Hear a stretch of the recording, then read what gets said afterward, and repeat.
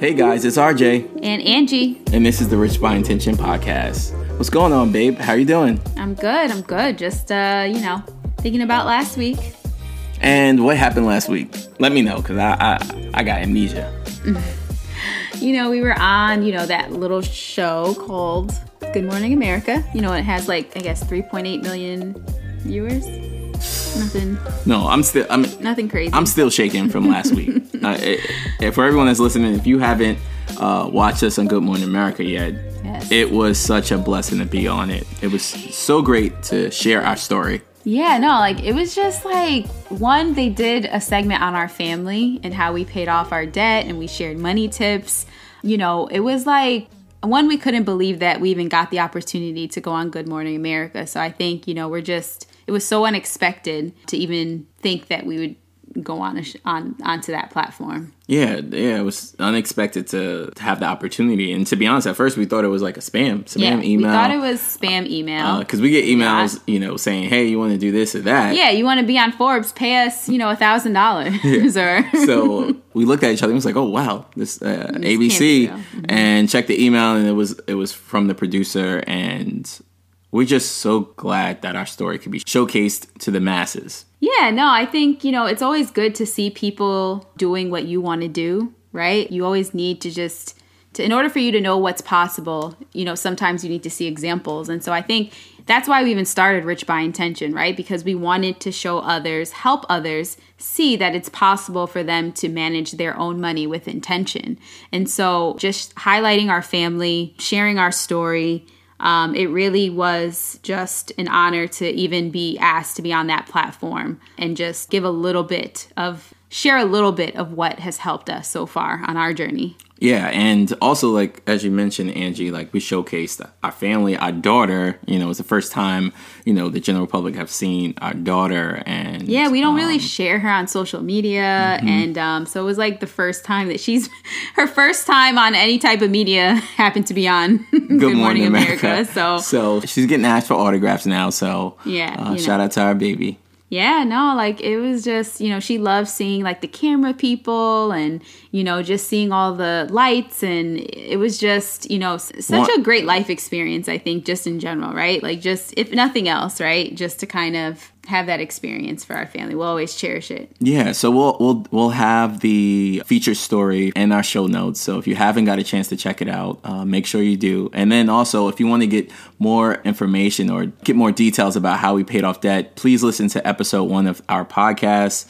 We go into quite detail on the steps that we took to pay off our debt. Yeah, no, I would definitely encourage anyone who hasn't listened to it, just listen to it, because when you hear someone that paid off 6 figures of student loan debt in a year, it can sound like, whoa, how in the world were they able to do that? And I think, in episode 1, we definitely broke it down. We didn't start where we ended, we both, made money mistakes. We both had other debt on top of this $123,000 student loan debt. So definitely take a listen to that one. We definitely share some tips on how other people can start getting a hold of their debt as well. Yeah, so be sure to check it out. Well, today we actually have a very special guest. And, she is a thought leader in the personal finance space, Tanya Rapley. Tanya is an internationally recognized speaker, financial educator, a best-selling author, and a serial entrepreneur. She's known as the Millennial Money Expert, and she's the founder of the huge platform MyFab Finance and author of the Money Manual. Tanya is the co-host of the award-winning series Going From Broke, produced by Ashton Kutcher. Yeah, she has so many great projects going on. People are going to learn so much from her in this episode, just about business, about taking action, about becoming an entrepreneur. And so I think you are really going to enjoy this episode. Thank you for tuning into this episode. Don't forget to hit the subscribe button and leave a review. I've been following you for a very long time. You were one of the first personal finance influencers that I've ever followed, and just excited to have you on our podcast. I consider you a trailblazer in the personal finance space. And so what led you to create My Fab Finance. Thank you. Thank you for that. That means a lot because I love your platform. I love what y'all are doing. What led me to was there wasn't other people for me to look at when I got started. When I remember having a conversation with a friend and I informed them that I wanted to start working on my money. I wanted to start working on my personal finances. And they were giving me all these Susie Orman books. And I was like, she just does not resonate with me. I'm just not feeling it from her. And there was Glenda Bridgeforth, who Glenda has since went on to become a mentor of mine. But I just felt like there wasn't anybody who looked like us talking about money in a way that resonated with me. And I knew I always enjoyed writing. I always enjoyed educating. My degrees are both public service oriented degrees. And I figured what better way to serve people and help people and apply all the things that I'm interested in than to start teaching what I'm learning in personal finance.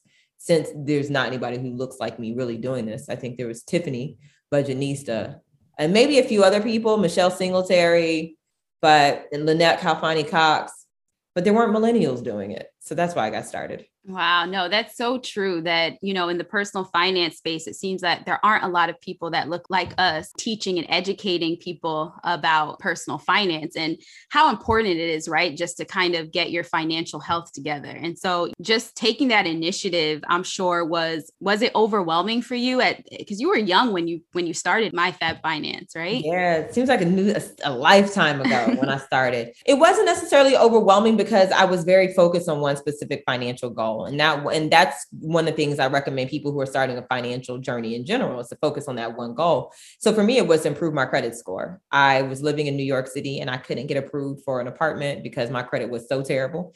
And so I was like, okay, I don't like life being inconvenient. Having bad credit is inconvenient. Let's just go ahead and start with fixing this. So for me, it wasn't because I got started. But then what did eventually become overwhelming is all the different voices in the space telling you how to do it. Because once I realized I wanted to create a finance blog, it turned into, okay, who else is doing this? And at that time, it was like Budgets Are Sexy, J Money. It was, who else was out there? I think Stacking Benjamins was around at that time. There was Farnoosh Torabi. There were a few other people. And I was just like, okay, so what does it look like for me to establish myself in personal finance? What does my angle look like? And that became overwhelming because like trying to figure out what my space looked like in finance and how did I do it in a way that resonated with me and who I was meant to be, because finance, it's typically white male dominated. If you're a woman, you're wearing Hillary Clinton suits talking about money, or back then it was. And I was like, where do I fit in this? I have natural hair. I have an afro and tattoos. Where do I fit in this? So I think that was the overwhelming part, is figuring out where I fit. Yeah, that's excellent. One thing I want to bring up is like that moment that every creator has where they felt that they made it, right? And going through your journey, obviously there was Black Enterprise, and then you had an amazing commercial with Toyota. During that time frame, when did you feel like you actually have built something that would impact others, and it's something that you felt that you arrived? I think there's levels of arrival. The Black Enterprise cover happened so early on in my career that it wasn't an arrival for me. It was more so a kickoff, kind of like, oh, okay, this is a thing. What are we going to do with this? Where are we going to go from this? Are we going to fade into oblivion? Or are we going to capitalize off of this and create, let's ride the momentum and create something? So Black Enterprise for me was a signal that I was on the right path. I would say maybe it would have been, my first in-person event, people coming out, people attending, people actually paying me for my expertise. That was like the first moment for me when people came out and supported. I think the second level, definitely the Toyota commercial was like, oh, and then I think the same year I had the Toyota commercial, I was recognized by, what is that platform? It used to be like it was a competitor of BET. It was a Black network, but it was a competitor of BET. But I was recognized as a change maker for them. And they flew me out to LA and had me do that commercial. And I was like, okay, people are starting to see the work. People are really starting to see the work. But I think it really became real for me when I was able to quit my 9-to-5, because I was doing all those things with having a 9-to-5. And for me, it's like, oh, this has replaced our income. This is what you do. You don't just moonlight doing this. You are a full-time financial educator. that's when it was really, that was a moment like, okay, we're doing this. We have arrived to the point where you're bringing in so much money that you're leaving your job to do this. And that was 2015. Wow. So what was that like, taking that leap from your 9 to 5 into full-time entrepreneurship? Because a lot of people want to pursue their entrepreneurial ventures, but sometimes they have that reservations, to finally just jump off. What was it for you that kind of made you say like, you know what, I'm going to go all in on this? Angie, I was over them people playing me. Like, honestly, I was over those people playing with me because I knew what I brought to the table. I knew how talented I was. I knew how passionate I was. I knew how intelligent I was. And operating in my space, my mental space within their constraints was just creating a lot of limitations on my potential that I was over. And so couple that with having the financial resources. So by that point, I've been saving money to leave. I had been bringing in money with MyFab Finance. It came to the point where I would take weekends off because I'd be like, hey, I'm traveling to XYZ to do a speaking engagement. And I would go do a speaking engagement and get paid $10,000 for a speaking engagement on a weekend. And this job is paying me like $50,000 a year. And I really got tired of playing with me and playing around with my potential. So by the time I quit my job, there was literally no remorse, no questions or anything like that, because I also knew that given my work experience, given my degree, if I wanted to go back into the workforce, I could. A job was always going to be there, in my opinion. And I had the financial resources there. And then I was bringing in money with MyFab Finance. So that was one of the things that before I quit my job, my revenue streams, I signed a contract about a month before I quit my job, I signed a contract that was valued at $45,000 for me and then $15,000 for my now husband, who's going to do the video production for us. So a total of $60,000. I had just basically begged my job for a raise to make $60,000. And there was one moment with my boss, I was like, they don't value what I bring to the table. And I'm out here signing contracts equal to what they're trying to pay me for the year. What am I doing? Like for me, I feel like God gives you these moments where you have to look at yourself and be like, you're not trusting God because everything is here and you're still not being obedient. So girl, go. And then I'm a prideful person. And the final nail in the coffin was my boss really did when we think about it, like he kind of flexed because I just came in from interviewing Russell Simmons and everybody knew that. I was like, I'm going to be late today. I have an interview with Russell Simmons. I get into the office and he's like, hey, and we have interns and everything else. He's like, hey, Tanya, do you mind printing out the agenda? And I was like, what? First of all, that's below my job title. I'm out here coordinating events throughout the entire city of New York. And we have an intern. I just came in from talking to Russell Simmons. You see my Black Enterprise cover that I keep next to my desk just to remind y'all. And I went out and called my mom. I was like, Mom, I think I'm gonna quit my job. And she was like, quit. And I was like, say less. Amen. Did you give him 2 weeks? Or did you? I did. I gave him 2 weeks. I gave him 2 weeks. There were people that I liked and enjoyed at the job. When they go low, you go high. I did give him 2 weeks and I was out. I was out. No, but I think you just spoke a word, right? You said limiting your potential. And I think that resonates with a lot of people where you're stuck in a job, wherever, and that's stifling your creativity, stifling your potential. And I think it's amazing that at such a young age, you were able to see that so soon.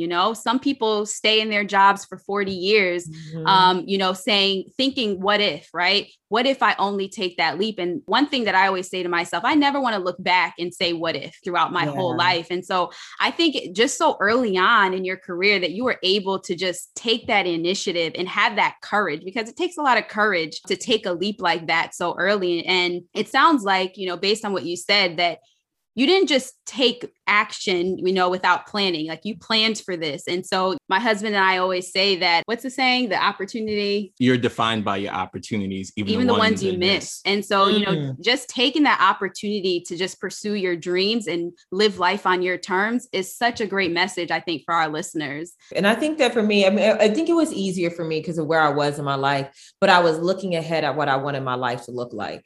And one of my colleagues, he said I don't know if he is the originator of this quote, but it was, the quicker you get to your dreams, the longer you get to live them. And so for me, it was looking ahead at what I wanted my life to look like, where I was at that point. I didn't have any children. It was just me and my husband. I think that the time was optimal because I had time to figure things out. I had times to fail if I was going to fail before I had the responsibility of worrying about how I was going to feed our children or feed my now son and everything else. So I think the timing was good. And by deciding to do it at that time, I just really allowed myself the space to enjoy being an entrepreneur, owning my time entirely, not having to answer to anybody. And then it moved into being able to enjoy motherhood the way that I want to enjoy motherhood and being the parent that I want to and commanding my parenting experience. It was definitely a lot of looking ahead and planning.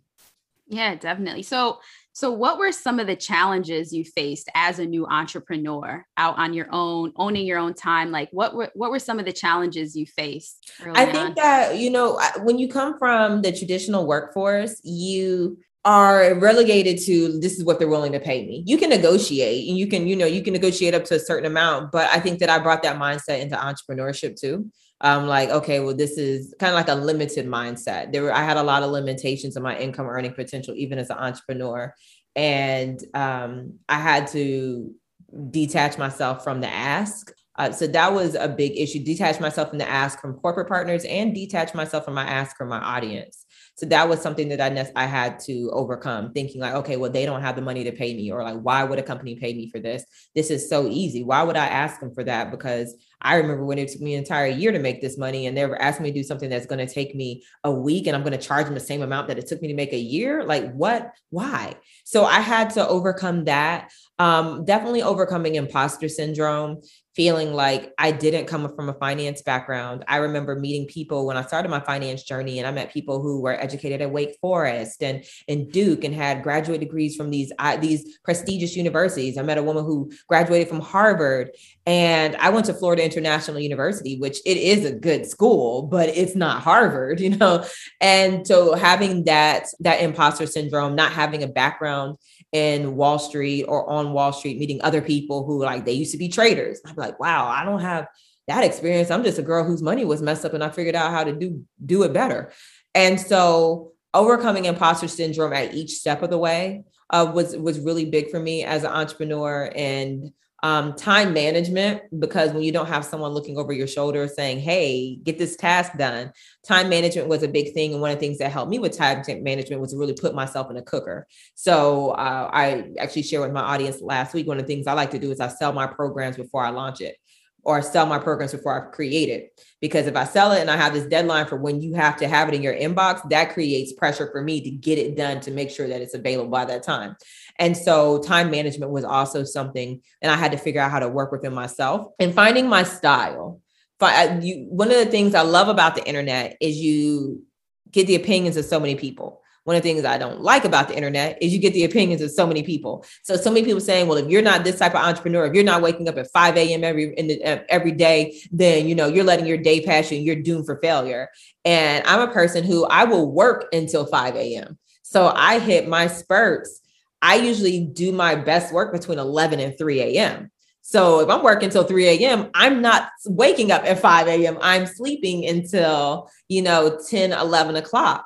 And so I had to figure out what now that I'm a mother, that is out the window. But I had to figure out what worked for me and stop trying to fit myself into other people's molds of what worked for them. Yeah, those definitely some gems. One thing you mentioned was imposter syndrome. And I think it's something that everyone goes through in some part of their life. Can you talk about like the steps that you took to get out of that mindset and really like trust and believe and have the faith in yourself? Yeah, absolutely. So for me, the cure for imposter syndrome was education. It was educating myself as much as I could in my industry. It was studying. It was becoming better at my skill set and my knowledge. And so that meant I went and got a certification as a certified financial educator. I started working with coaches. I started coaching other people. I started really becoming a student of the finance space to the point where I got comfortable where I would be like, you're not going to put me on a stage and I'm not going to know the answer because I'm so well versed on my subject. So I really became a true subject matter expert. And that really helped me with my imposter syndrome. But I think that as as the challenges rose and so, okay, now it's not just your expertise. Now it's going out and being a public speaker. Now it's going out and being a host or a spokesperson for a brand. And now it's thinking on your feet. It was continuing to push myself and learning at each step and pushing myself and rising to the occasion. I think that as an imposter, not as an imposter, but people who deal with imposter syndrome, it is like the what if I'm asked this and I can't answer, or what if I'm not as I appear. So put yourself out there and continue to put yourself out as you appear, and you eventually become that. And then you don't even question yourself anymore. You're like, no, I do this. I've become this. This is who I am. And so it was a gradual process. Right now, and I'm always transparent. And so right now, I think my imposter syndrome comes up on having $1 million business and all the things around that. Like, okay, well, now that I have $1 million business and I'm in rooms with other $1 million business owners, did mine just happen by accident? Am I here by accident, or am I really a $1 million business owner? Like what? So just each step of the way, things come up. And, now I'm digging back down into education, like going back to my bag of tricks that helped me when I was in that place, doubting myself before. Now I'm back and, I'm going to Funnel Hackers Live this week. I'm participating in a $55,000 mastermind. I have a different coach. So going back to education, it helped. That's what helps me. No, I love that. And I think it sounds like you're a lifelong learner, right? That even as you're here, right? Like you are at the top of your game, but you're still willing to learn, right? That's just a great message, right? Overall, that never stop learning, become the expert. You defeat imposter syndrome by knowing the information. And I think anyone can do that. Anyone can seek out the resources just to become more knowledgeable about any area that they want to be more knowledgeable in. And so I love that you said that, now you're like, I can't believe that I have $1 million business, but like, what got you there to that $1 million business? Like, what do you think was the culmination of all the things that got your business to where it is today? Yeah. For a long time, I didn't think it was possible to have $1 million finance business, and then seeing it was possible. I think that was the first thing, was seeing it was possible. One of the first people I knew in our space to have big $1 million in their business was Tiffany Budgetnista. And I was like, wait, you can do that in finance, in personal finance, for real? And like, not like selling your company. So it was an acquisition. So I think seeing it was possible was the first step. And then figuring out what my recipe was for those numbers, setting that intention and not shying away from that, and be like, okay, this is what we're going to do. How are we going to get there? And so I did.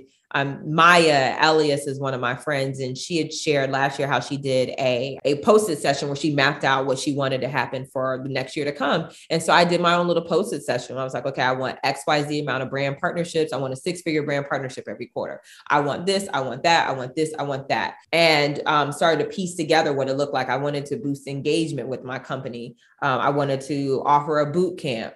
And so we just started working the pieces. We pieced out what it would look like, what each of those would contribute to that $1 million year. And then we started working those individual pieces.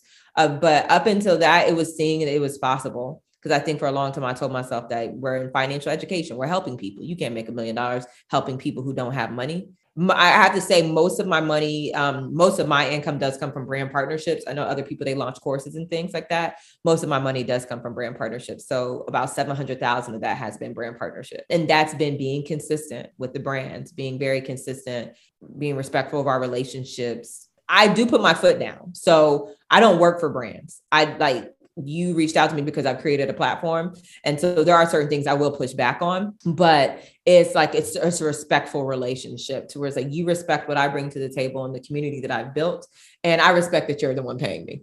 And so that leads to them also coming back. And we have a lot of repeat partnerships that have been really helpful. That's great. I love that. Oh my gosh, that's awesome. And kudos to you for building this huge business. And, one of the other questions I have is around like just balance. You have $1 million business, you're married, you have a young child. How are you able to balance all of this? You're working till 3 a.m.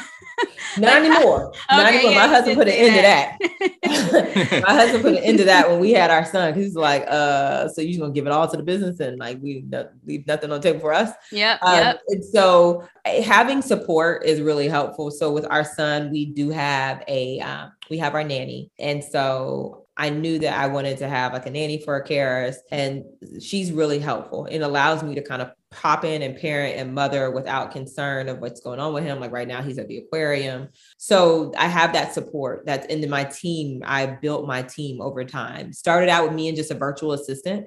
That was my very first hire. From there, we brought on a social media manager. So then it was me, my virtual assistant, and my social media manager. And then from there, we brought on writers to write for the blog. So I didn't have to write the blog content anymore. Then from there, we grew to bringing in a content manager who handled our newsletter and the supervision of the writers. And so now at that point, we have a social media manager, a content manager, and my virtual assistant. And then we grew into bringing on a director of operations. And so that director of operations now oversees a lot of the other elements. So support is definitely critical for me maintaining some type of balance, or I won't necessarily say balance, but ensuring that all the important pieces of my life feel like they get the attention they desire and deserve. And it's still a work in progress. It really is. I think me and my husband, like even today, I went to go work out at the gym and I thought I was going to have like time just to spend with him. Then I got on a business call and then I'm doing a podcast interview. Then I got a client call after this. And I'm just like, all right, we got to figure out how to create that space for him today. So it's being intentional. It's being intentional. Sometimes I clear out my calendar for the day. I'm going to Funnel Hackers Live this week in Orlando. So I'll be gone Wednesday, Thursday, and Friday, coming back Saturday morning. So I was like, okay, clearing out Monday to spend time with family. Monday is family day, take everything off my calendar. So sometimes it looks like that. If I go hard in one area, I go hard in the other area. Yeah, no, I think that's great. I think as women, we're told that we have to do it all, right? And that, we should do it all. And that can be a lot of pressure on one person. And I love that you said that you've built a team, right? Like there's no shame in just asking for help, getting help if you need it, getting the support that you need, right? As you're building your business and whatnot. And again, as women, we just take so much on and we think we have to be superhuman. I've been there's a lot of things I am intentional. And I love your podcast is rich by intention because I live by intention. And my thing is like, when I had my son and everything, I knew I wanted to have a nanny. I knew I wanted to have support. My son has had a nanny since he was 6 months. No, he's had a nanny since he was 6 weeks old. And then he has had his current nanny since he was 6 months old. And just being very intentional about all the things and even being intentional about having him. I waited and I was considered an older parent because I had my son at 35.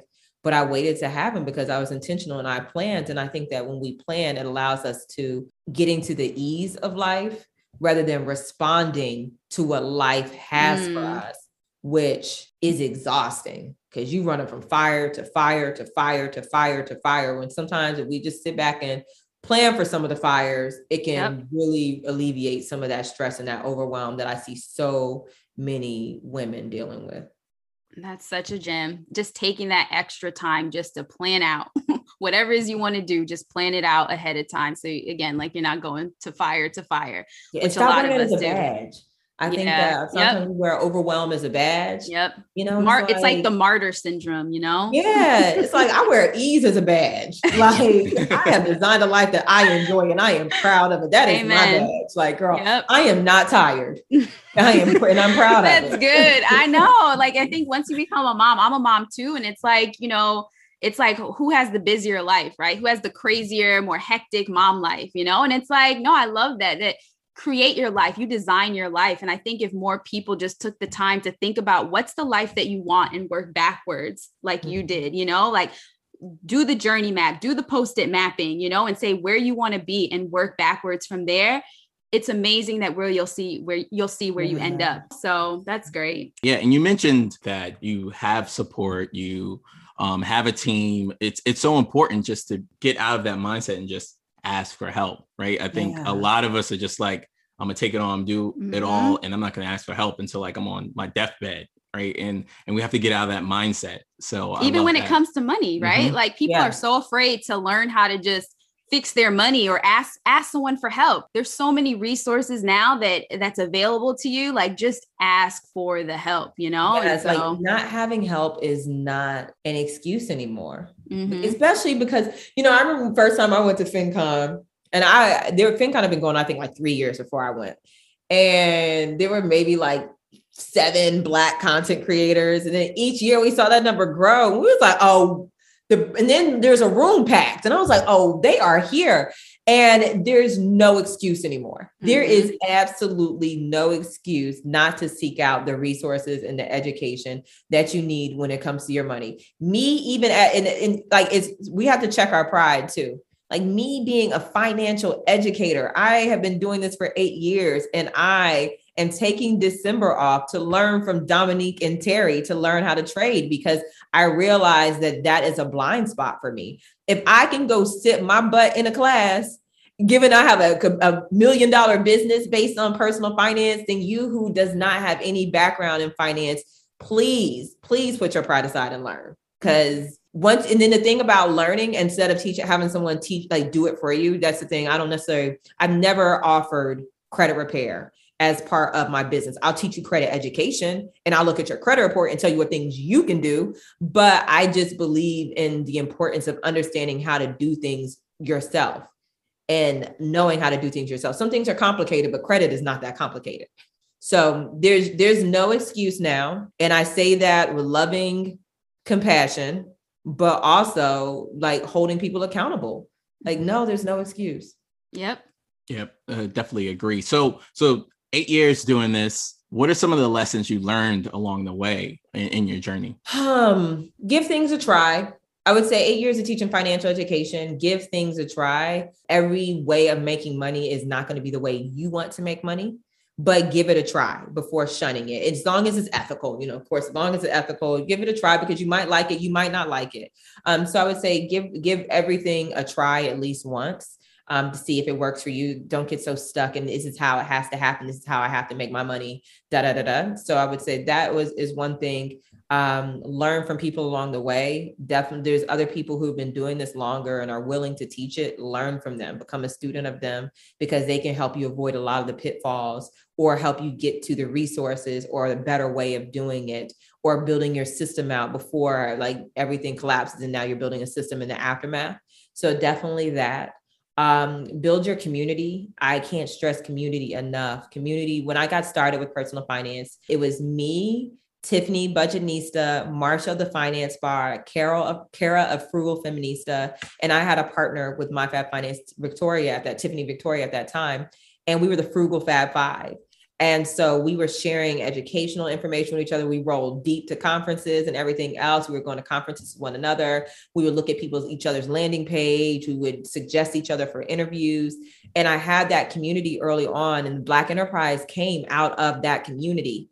And then going forward, I feel like I've always maintained some of those friendships, and then kind of lost along the way. And then as of recent, I reconnected with a community this year. And I know that that's part of the reason why I've been able to push this to my $1 million year, is because I'm not just not working alone with my team, but I'm not working alone in my community and the resources and learning from others. So I'm in 2 masterminds, and you can you can create your own mastermind, or you can join one. The one with Frugal Fab Five, we didn't know it then, but we were a mastermind, and it was free, and we just checked in with each other. But now the paid one I'm in, I love that one just as much as I love the free one that I'm also in. But definitely find your community, because lateral networking can change your life too. Everybody wants to go to the person at the top, but the people in the room with you and the people at the same level for you, they're growing too, and you guys can grow together. No, I love that. I think, networking is so important. We're taught to network, in our careers, right? But I think even as it comes to entrepreneurship, as you said, you can't forget to build that community and have those people in your corner,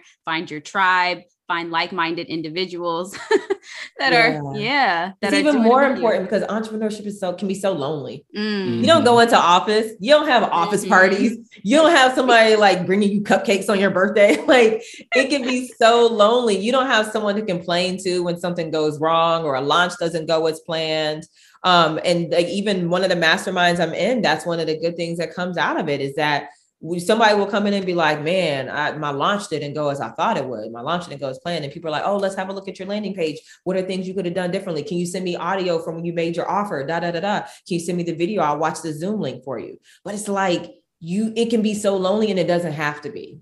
It doesn't. Yeah. They always say it takes a village to like raise a child, but I think it takes a village to raise a business. Yeah, right? It does.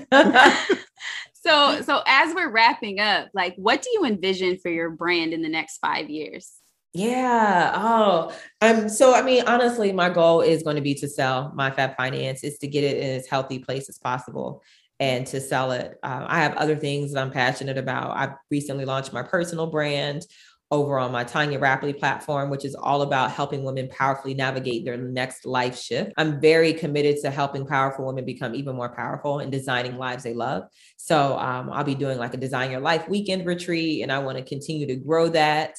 And so I do see myself probably selling MyFab Finance to a good fit, and then moving in that personal space and empowering other entrepreneurs and other women to live a life on their own terms, because that's the core of it. When I think about why I became a financial educator, it's because of course I wanted to have money, but like money gives you options. And for me, I wanted to have options in life, and I wanted to live life on my own terms. And I didn't want life to be inconvenient, but part of that is factored into designing your life overall. And I'm really, I think that a lot of us are raised to be just grateful for what we have instead of going after what we want in life. So I'm passionate about that. That's what my next act will be.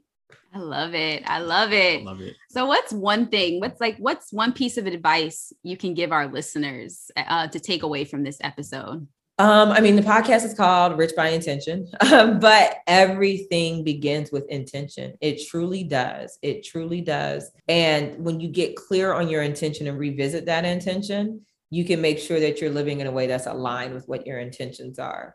So I would say always clarify what it is you want out of life, and then check in with yourself regularly, not every year when it's time to set New Year's resolutions.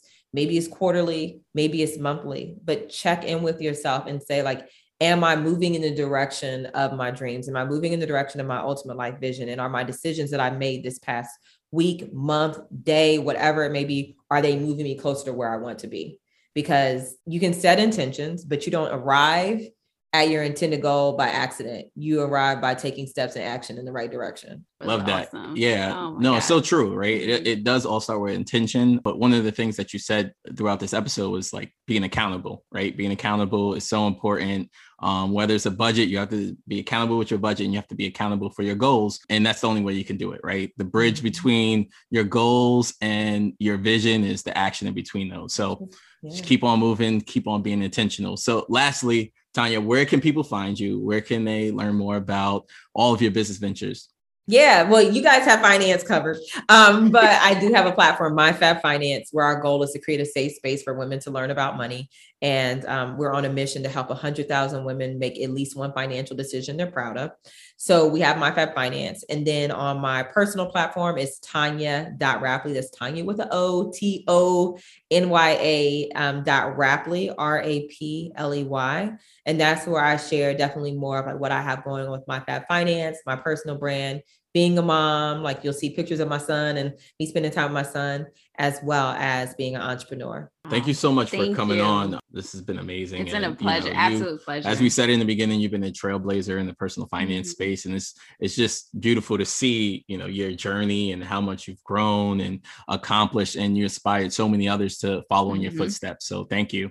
Thank you. I'm so excited for you guys. I'm so excited. It makes me so excited to see other people doing this. It makes me so excited to see other Black couples doing this. It's just, we're living and existing in a very different time.